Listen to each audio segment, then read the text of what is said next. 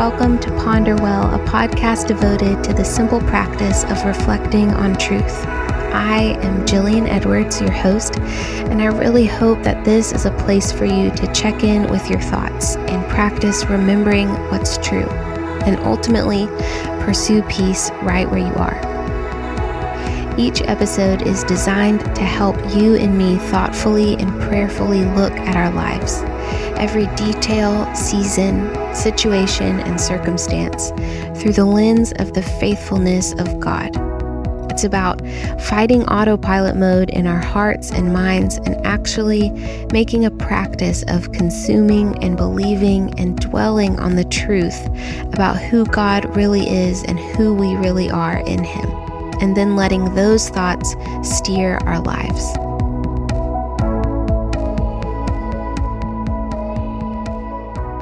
It is such a delight to feast on the words we've come to this week.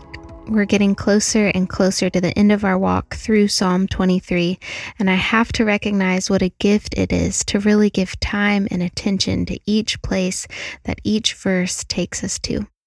I think this verse this week feels like such a sweet sigh of relief, partly because last week's verse helped us remember how desperately we need the relief and the rest we find in Christ.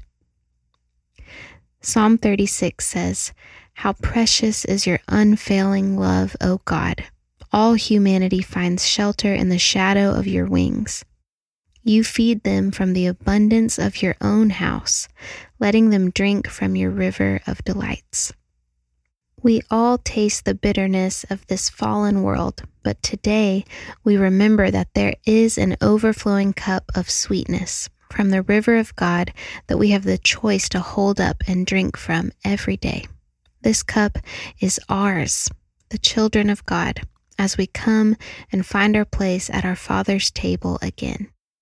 Today, as we direct our thoughts toward the faithfulness of our Heavenly Father, we remember this cup of blessing and we choose to drink from it. Today, we're going to be dwelling on verse 5 of Psalm 23, but we'll start by reading the passage as a whole. So this is the word of the Lord, Psalm 23. The Lord is my shepherd. I lack nothing. He makes me lie down in green pastures. He leads me beside quiet waters. He refreshes my soul.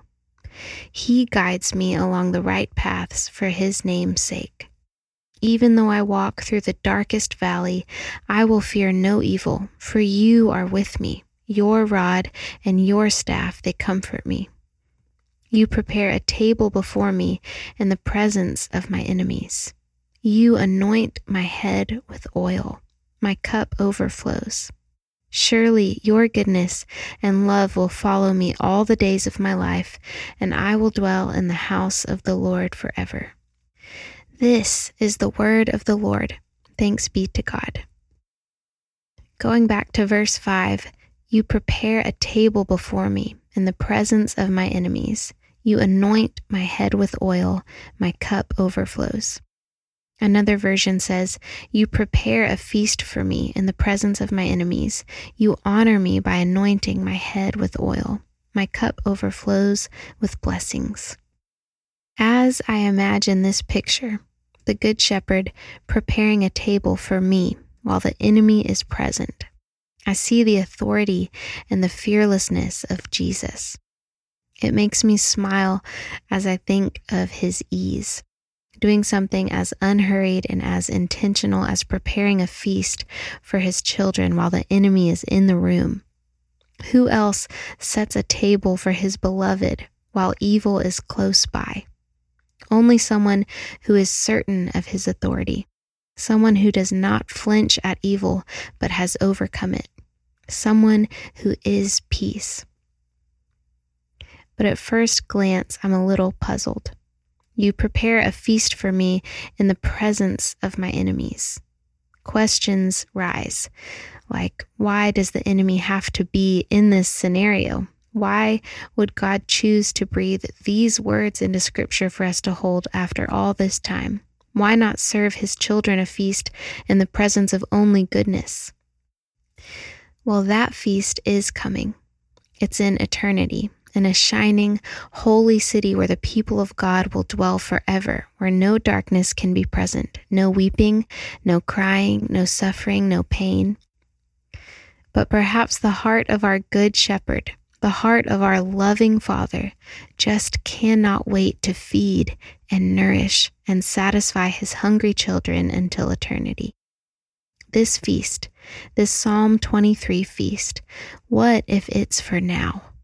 What if it is for this side of eternity while we are still on this earth, in these seasons, in these circumstances, yes, here in the presence of our enemy? What father sees his hungry child and refuses to feed them?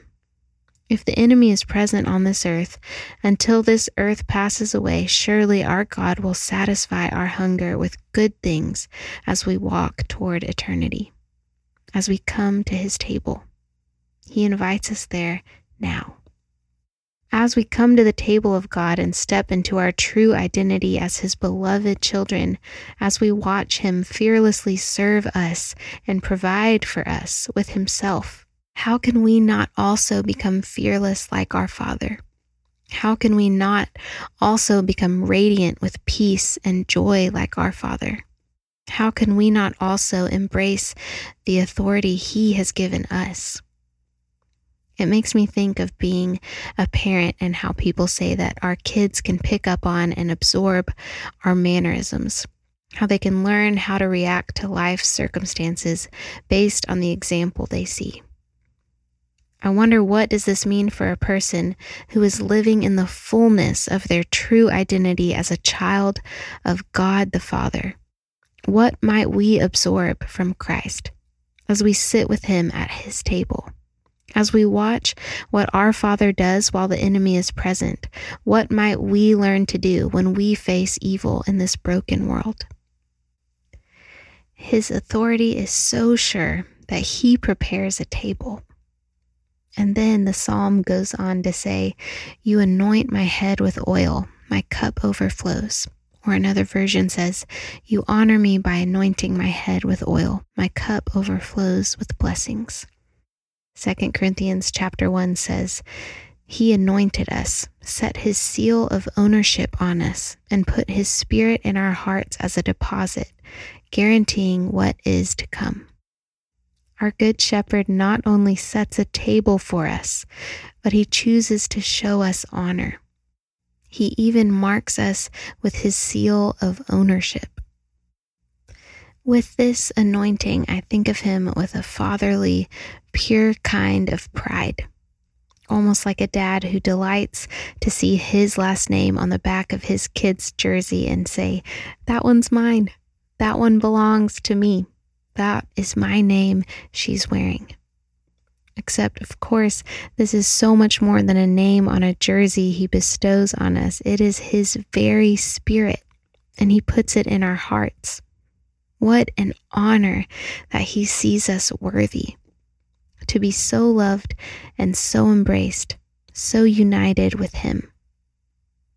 It makes perfect sense now from here to lead straight into "my cup overflows."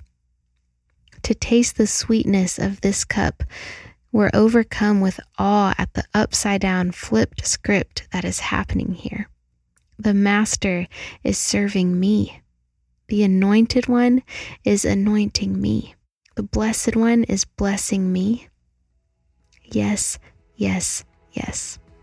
This is the table of God. You prepare a table before me in the presence of my enemies. You anoint my head with oil. My cup overflows.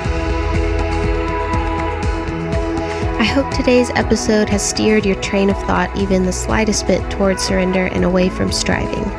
I want to invite you to subscribe and leave a review if you'd like to help other people find this podcast.